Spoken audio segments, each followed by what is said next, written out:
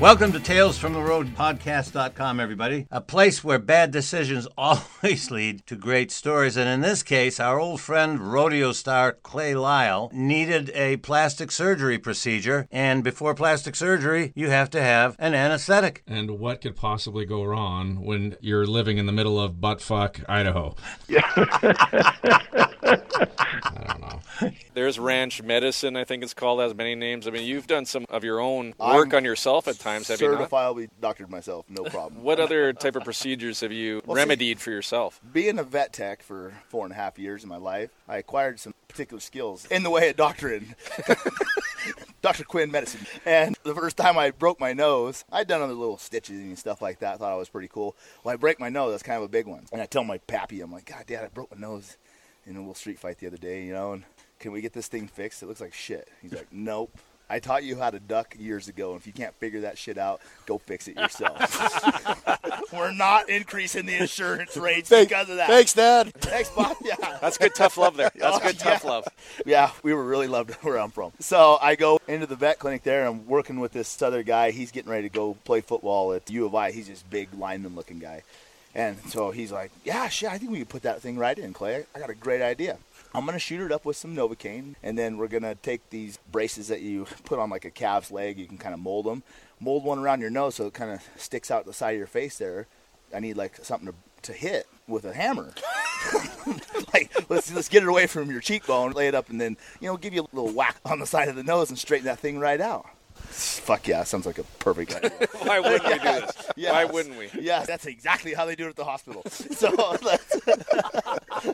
So I get this thing all made up, and we get my nose just looks like a bozo clown nose. It's so full of like Novocaine, and I'm touching it. And can you feel anything? I fucking can't feel a thing. We're good to go. Little did I know, yeah, the skin's dead, but not the cartilage inside. Still got plenty of feeling in it. And so he gets a little ball-peen hammer. I'm standing there.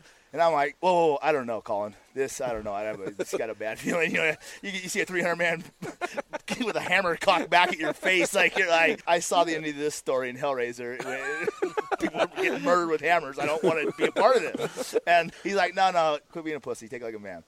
So he gives me the old 1-2 and hits it, and I drop right to my knee, pee a little bit, and the nose is still as crooked as it was when we started, and now it's fucking bleeding profusely.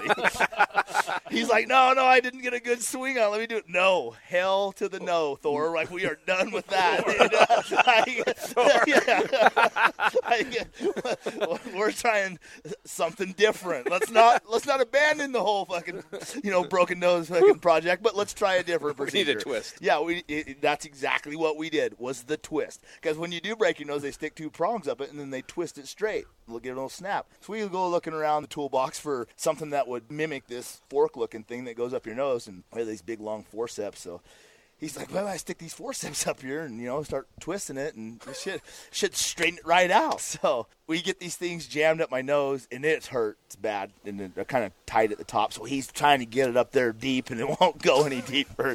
He's twisting and pulling, and nothing's happening. I'm like, Colin, stop. I can't do this. It's fucking too painful. And I'm bleeding out pretty bad here. Getting a little woozy. Lack of blood. Yeah. Only so many liters, Precious, I'm not endless here. Precious gold, yeah. Precious gold. And so I was like, look, why don't we sneak? We worked on the outside with all the big animals, so we were never even monitored. That's how we were getting away with this just fucking debauchery on a daily basis like this. But inside, where it was civil, they're cutting dogs' nuts off and neutering cats and stuff. So I was like, why don't we sneak in the inside part, put me on the dog gas. I'm like, 200-pound dog, put me to sleep, and then you can just come back to the hammer that you love so much. You can throw it up again. Yeah. Don't even worry about the little thing that you put on the side of my face. Just go to whacking it straight while I'm fucking peacefully sleeping and dreaming of fucking other things. And, yes, he concurred, and it was a great idea. So we sneak inside, and I get myself all hooked up, and I didn't know that dog gas is a much more lethal dose than human gas.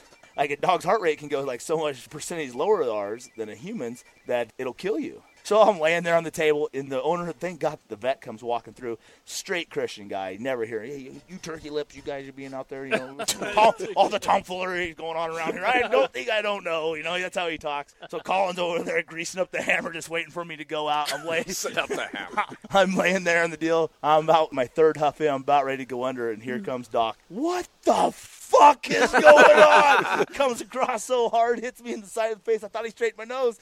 He slaps this thing off my face. What are you guys doing? That'll kill you instantly. As soon as you go under, a dog's heart rate goes 25% lower. You'd be a dead man. God damn it. So I end up abandoning all hopes to get my nose straightened out, and Colin was leaving for college, like I said, and he's having an arm wrestling tournament this is the same day. Same day. He's whipping his arm around, takes the guy on right-handed, goes with the left-handed arm wrestling, so he's warming up. I come walking around the corner as he's warming up, and he hits me right in the side of the nose with his elbow. I'm like eye level with his shoulders. He's so big. And it hits me so perfect, like, whack! Straightens it out like good 90% from where it was in the beginning. I was like, oh, God damn it, my nose. Like running and bleeding again, more loss of blood, and get into the deal there. And, it was pretty straight. Broke it again like 2 months later in a rodeo. So at the end of the day, he had a nose that looked like a pug and remarkably came out okay. A rather unique take on plastic surgery. I feel a malpractice suit coming on. On himself. And if you want other great stories from Clay and others, visit our website, talesfromtheroadpodcast.com. Hope you enjoyed it.